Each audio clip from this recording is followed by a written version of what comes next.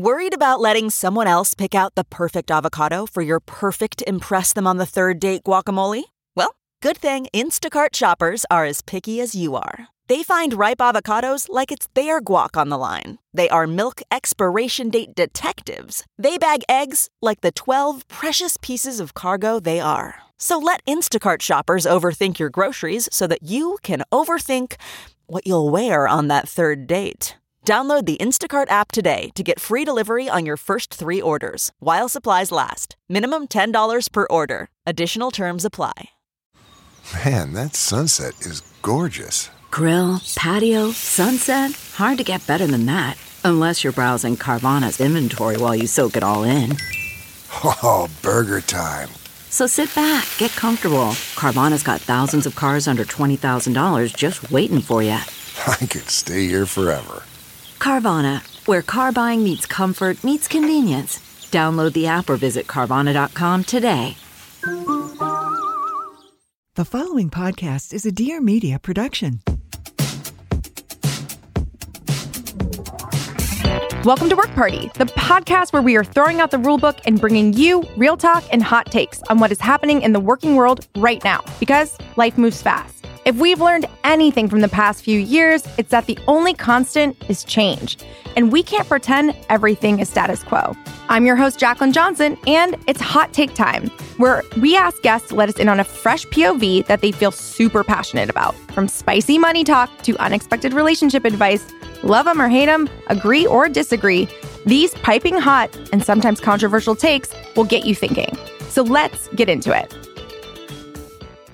On today's episode, I'm joined by Cheval, formerly known as one of the world's most sought-after wedding dress designers, turned entrepreneur and advocate for young women and creatives. After becoming one of the most well-known names in her industry and growing and nurturing a community of over 1 million followers on Instagram, Cheval found herself facing legal issues that would eventually take away all of what she had worked for, including the use of her own name. Her resilience and sunny-side-up attitude has turned an intense turning point moment into silver linings, very real takeaways, and one hot take we absolutely love. Welcome, Cheval. Yay! Thanks for having me. Amazing. So you're on an episode of Hot Takes, which means you're giving me a hot, spicy take on something you've experienced that you're passionate about. So hit us with your hot take. My hot take is do not forget yourself while chasing down your dreams. I mean, just alone means so much, is so powerful. But knowing you and your story, a whole other level. So walk us through a little bit about, what's your POV on this hot take specifically for your situation? I think we are bombarded with so many ideas of what our sense of self should be and what our purpose is. And a lot of us are so achievement-oriented that it can be really difficult to hold on to who you really are. And in all that I've been through in losing the rights to use my name in any business or commerce or even to publicly identify, as well as my right to work in my chosen trade for a 5-year period, I've really had to reassess and come up with a new perspective on life and identity and who I am. And what I've realized is I've actually become more of who I really am through all of this.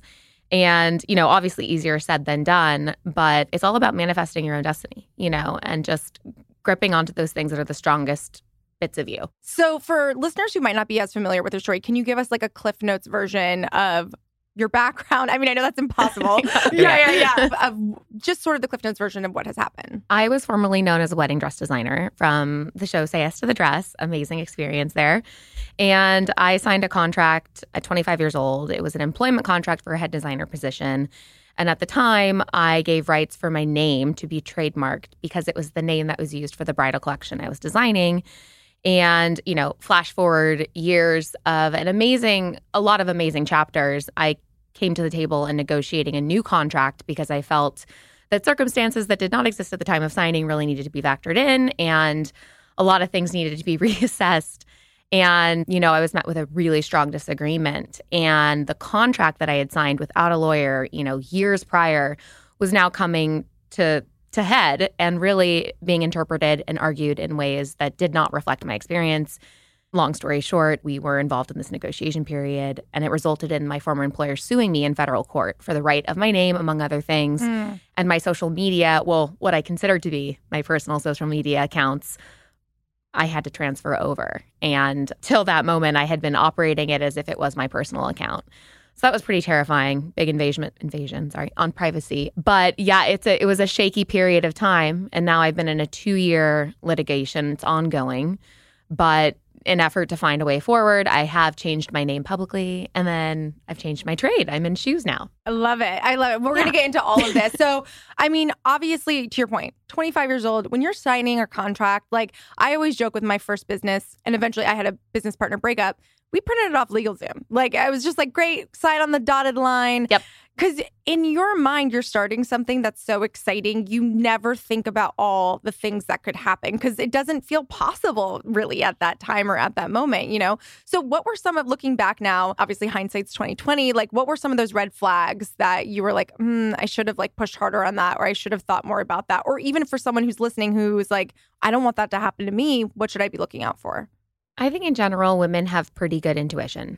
And a lot of times we second guess ourselves, or we feel like you have to be a team player. And a few things that I would see as red flags now is if you're ever feeling really pressured to do something, or that like you have to give more of yourself in effort for somebody else to feel comfortable or something like that, you know, that's something you should pay attention to. And while obviously the contract I signed was very nuanced, you know, I didn't really understand fully contract law. I definitely came with a good skill set. I went to a great college, but I was never really taught how to read these kind of things.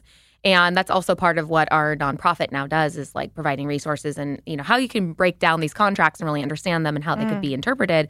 Hiring a lawyer and realizing that you don't have to be everything to everyone is so important, that you can be enthusiastic and so excited and be like in your mind committed and all in without actually giving all of it away without even knowing it, you know? Totally. I mean, I relate to this so much because I think it's a few different things. One is being a young creative and being given an opportunity is very exciting, right? But then the other thing is like, and I think this also might be a female thing, is like, you don't want to push back too much and lose the opportunity. So you're kind of in this weird gray area of like, even if I got a lawyer, which usually when you're a young creative, you don't have deep pockets to get, you know, the best possible legal team. You don't know where to start, whatever it might be. But let's just say you even did. And I've been in a lot of negotiations where I've been like, just say yes because I don't want to lose this. And I think it's so important, like what you touch on, is that if you have that gut feeling and you feel like something's wrong, be okay to walk away or say no. Yes. It should never be one-sided. And relating to exactly what you just said about like, I'm afraid if I don't do this, I will lose the opportunity. You know, if that's something that is going on in your mind, maybe you should think about abundance and how many other potential opportunities there could be with another partner that potentially wouldn't ask you to do these things, you know, and like, I'm just speaking very generally there, but that is something to consider. And this whole process is like, how are you feeling? You know, and I feel like I was really hell-bent on like, what can I do? What can I bring to the table? That I think at the time I really overlooked and took for granted that I would be protected and I would have somebody looking out for me someday, you know, and obviously was not the case. Yeah. I mean, it's hard too, I think, when you're working with people in business that you like working with, you love, everyone loves each other. Everyone loves each other until they hate each other. And it's really like business is business at the end of the day. And I think that's a hard pill to swallow when you work with people you really like or admire, or a company you admire, or whatever it is. That's a tough lesson learned. I think that, you know, takes time and experience to kind of get through, to realize like, a lot of these things, especially larger corporations, very transactional. So for you, obviously, this is so deeply rooted in your personal identity. It's your name, it's your trade, it's what you love, it's what you're passionate about. When all of this goes down, I can't imagine the identity crisis that you kind of went through where you're like, what's next? How do I navigate this? So can you walk us through that time period a little bit?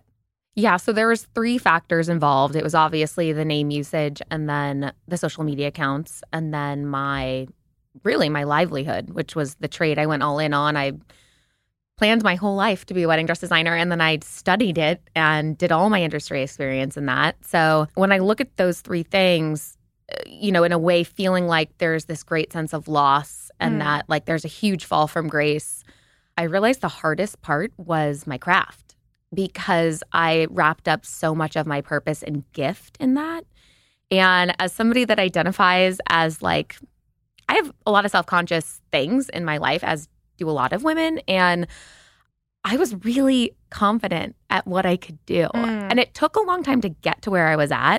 But it got to a point where I was like, I'm so glad I'm doing this because I feel like I'm meant to do it and I'm really good at it. And that's hard to like get to in life, as many people know. Yeah. And it's like, I felt like when I finally got to that point, then I felt stripped from it. So then I was like, what do I do with myself? You know? And so that was where the biggest crisis I experienced was, because with the name, I kind of just put it in this like, that is ridiculous to me. I will never understand that. And so I almost got to just put it in like in a ludicrous file of like, that doesn't make sense. I'll just come up with a new name, you know, and like, fine, yeah. I can move forward into my friends and family. Like, there's no way you could ever convince them that my name is not what it is, you know? So like, fine. But the social media accounts at first was harder than the name, because I was like, these are my relationships. And like, I felt so authentic in my expression there. And what I realized is the minute you go out and start something else, the true people follow, and they're supporting you and they're still there. And those relationships, no one will have entitlement over. And so I was like, well, that's a blessing, right? And then the third was the sense of self in my livelihood and compromising, you know, everything I had worked for. And that was where the grieving really happened. And I think because I had faced a lot of blows, I was like, I'm pretty good at dealing with adversity. Like, let's figure out what I'm going to do with my life here. And so changing my trade and doing something where I felt like, okay, I can design in some facet. It has to be non-competitive. How can I transfer the skill set a bit? So shoes is where I felt like I had something to say and that there could be some fun elements there that I could still feel a sense of self, which I have found, which is great. That's exciting. I can't wait to dive into that. One of the things that I loved about following your story was a few different things. One is that, as I mentioned early on, like I went through a pretty bad business partner breakup. This is like 1,000 years ago, first company. And I didn't tell anyone about it. I was so embarrassed. I had so much shame around it. I didn't want to talk about it because I was like, I think it makes me look like a bad business person. And I don't want people to think the business is bad or all these different things. And what I loved about you was like, you got on Instagram and you were very vulnerable about like, here's what's happening. It's crazy, but like, this is what's going on. And you kind of like gave all of us a bird's eye view into what you were going through, which probably took a lot of courage. Can you talk to us a little bit about being vulnerable on social media, how it helped you, or maybe it hurt you in some ways, or like what the pros and cons were of sharing your story? Obviously, the pro being you know, so many women, I'm sure, learned incredible lessons through that. Yeah, I hope that they have. And social media is so interesting now because I do feel like there is this moment of being a professional victim that I sense sometimes where I'm like, oh gosh, like I want to tell my story, but at the same time be very aware of the privileges that I have and have some perspective, have some grounding of like, it can be so much worse, you know? So like, there is that delicate balance there. And of course, all of life is relative. But I think when you choose to go public with something, you just have to take as much as accountability as possible. To the truth for me is very important. My constitution is always very honest. And because I was dealing with such a like foreign darkness, I wanted to make sure that I did not lose my sense of self in that I became dark.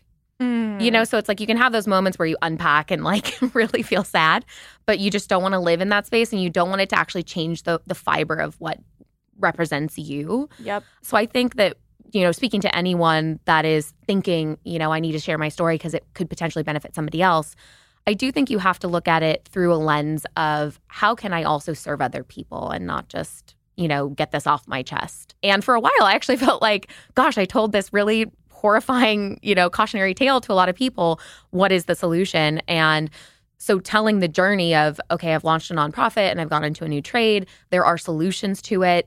You know, that's where I feel like there is an arch and a rainbow really at the end of the storm, even though the storm is still very much going on. But it can be really tricky. And a lot of things can be weaponized that you never thought possible. But I will say just having a really strong support system and being able to rely on people that truly, really do want to see you get through it and aren't looking to take you down while you're already on the ground. Yeah, kick you while you're down. That's important. When it comes to writing out your to-do list, a task like getting life insurance may not be top of mind. It's easy to put it on the back burner when you're juggling work demands, obligations to family and friends, or just life in general. Thankfully, there's a hassle-free, affordable option that makes the process faster than your next coffee break. That's where Quility comes in. The award-winning insurtech company was co-founded by a working mom and partner, so they get it. Life is busy, work is crazy, and digging into a topic like life insurance isn't always the best party subject. Thankfully, Quility simplifies the life insurance process, and it's so quick that you can secure coverage in between Teams calls and never miss a beat. With Quility, you can get life insurance in just 10 minutes or less. The process is 100% online and broken down into 3 easy steps.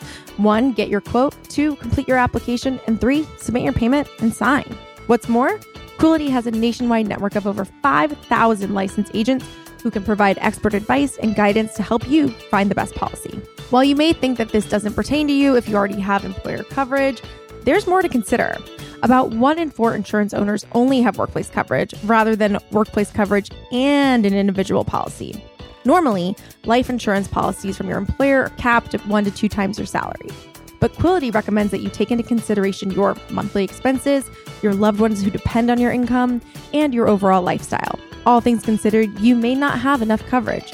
Even so, it's always a good idea to have your own policy if you ever leave your employer. Looking to sign up or learn more information? Quility has created a special life insurance guide just for Work Party listeners.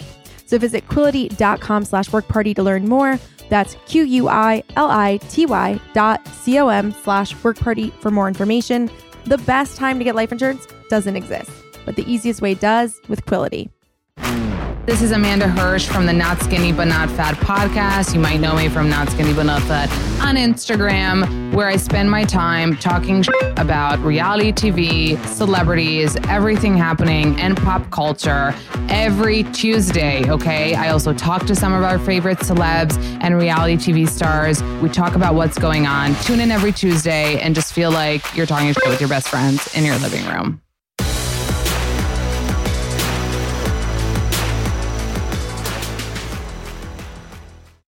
Talk to us about this new chapter. Tell us a little bit about the nonprofit and then obviously your shoe brand and how you approached it this time around. What did you do differently? What did you do the same?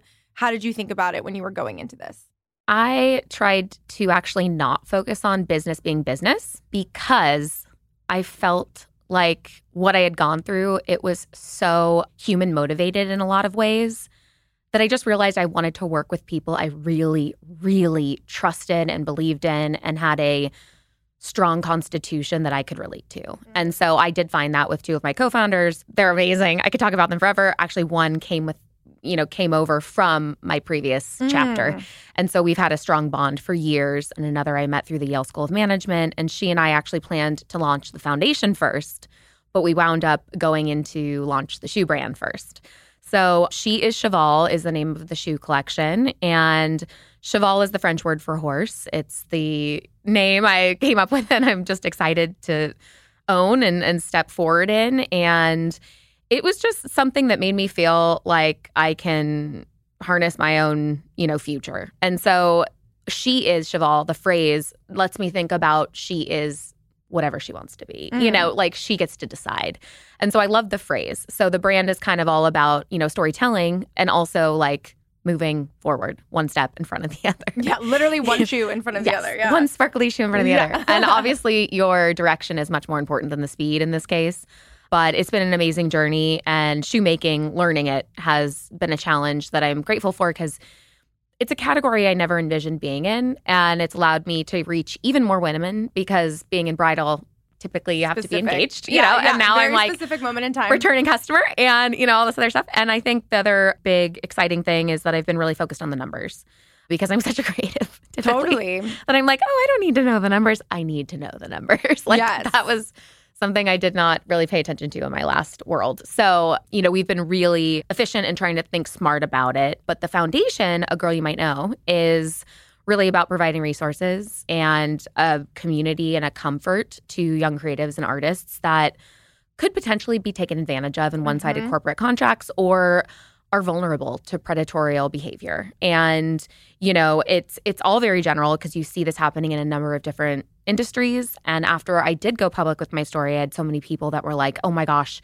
I signed this terrible influencer agreement. Oh my gosh, I'm under a non-compete for fitness and it's been my whole life. And you hear it from that side of it and you just want to say there has to be another way to come up with a better arrangement. When I really think about my contract and how it's being interpreted, that is just so not necessary to be able to build a beautiful brand with integrity and trust, in my opinion. But at the same token, I am a capitalist and I am running a small business. Yeah. And so I do believe in contracts. I believe in IP protection and trademark protection. But I also feel like two things can be true and two things can coexist. You can have a passionate, amazing entrepreneur and creative that's ready to bring an amazing return to a capital investor. But you can also have a capital investor that is not requiring, XYZ for you to be able to blossom, or trap you in a sense. So that's kind of the mission. Yeah. It's always what I refer to in business as like the human element, which I think like really reared its head for us in 2020, which was obviously as we were unraveling tons of events and every contract, the contract I'd used forever, that all of a sudden I was like, what does it say about force majeure? What do we need to know? Yes. And that's when the claws come out. Everything's all good till it's not. And then it's one of those things where, luckily we were very protected, but it became the reality of like, yes, this is what the contract says. But yes, we're also in an unprecedented global pandemic and we are a small self-funded business. Like, where's the human element of like, okay, like, yes, this is on paper correct, in reality is insane. Yeah. So, and what's ethical as well? Is it ethical? Right? Yeah. Even if you can do it legally, is it right? Is it right? Right. Exactly. So obviously your story is so specific, but we've also seen, a lot of these things kind of pop up. I mean, Kate Spade is an example, obviously Donna Karen, there's the Bobby Browns of the world. And I think that was one of those things, and Bobby actually was like one of the first episodes of Work Party. We talked a little bit about her getting out of her contract, starting her new thing, being able to call it certain things, being able to go back in that industry. What advice would you give to someone who's starting out and is like, I want to call my business my name? I actually, to this day, still believe it makes sense. Yeah. Because so much of branding now is about identity, and like that is how you can separate yourself from very diluted industries. I just think that if you decide to do it, you need to fully understand how to protect yourself and how to position it so that everyone can win. Because I do believe that you can do that. Compromises are required, but I think it's transparency and fully, putting all the cards out on the table. I think when there's ever a conversation where, oh, we'll get to that later, oh, it's negotiable, or whatever is being said technically means nothing in a room. It should be on the contract. It should say it there. And so that's kind of what I am telling people now is like that is a hot take. It is make sure that your rights are protected and that you're not afraid to ask those questions and have the tough questions up front, even if you're not a combative person and you're a people pleaser like me.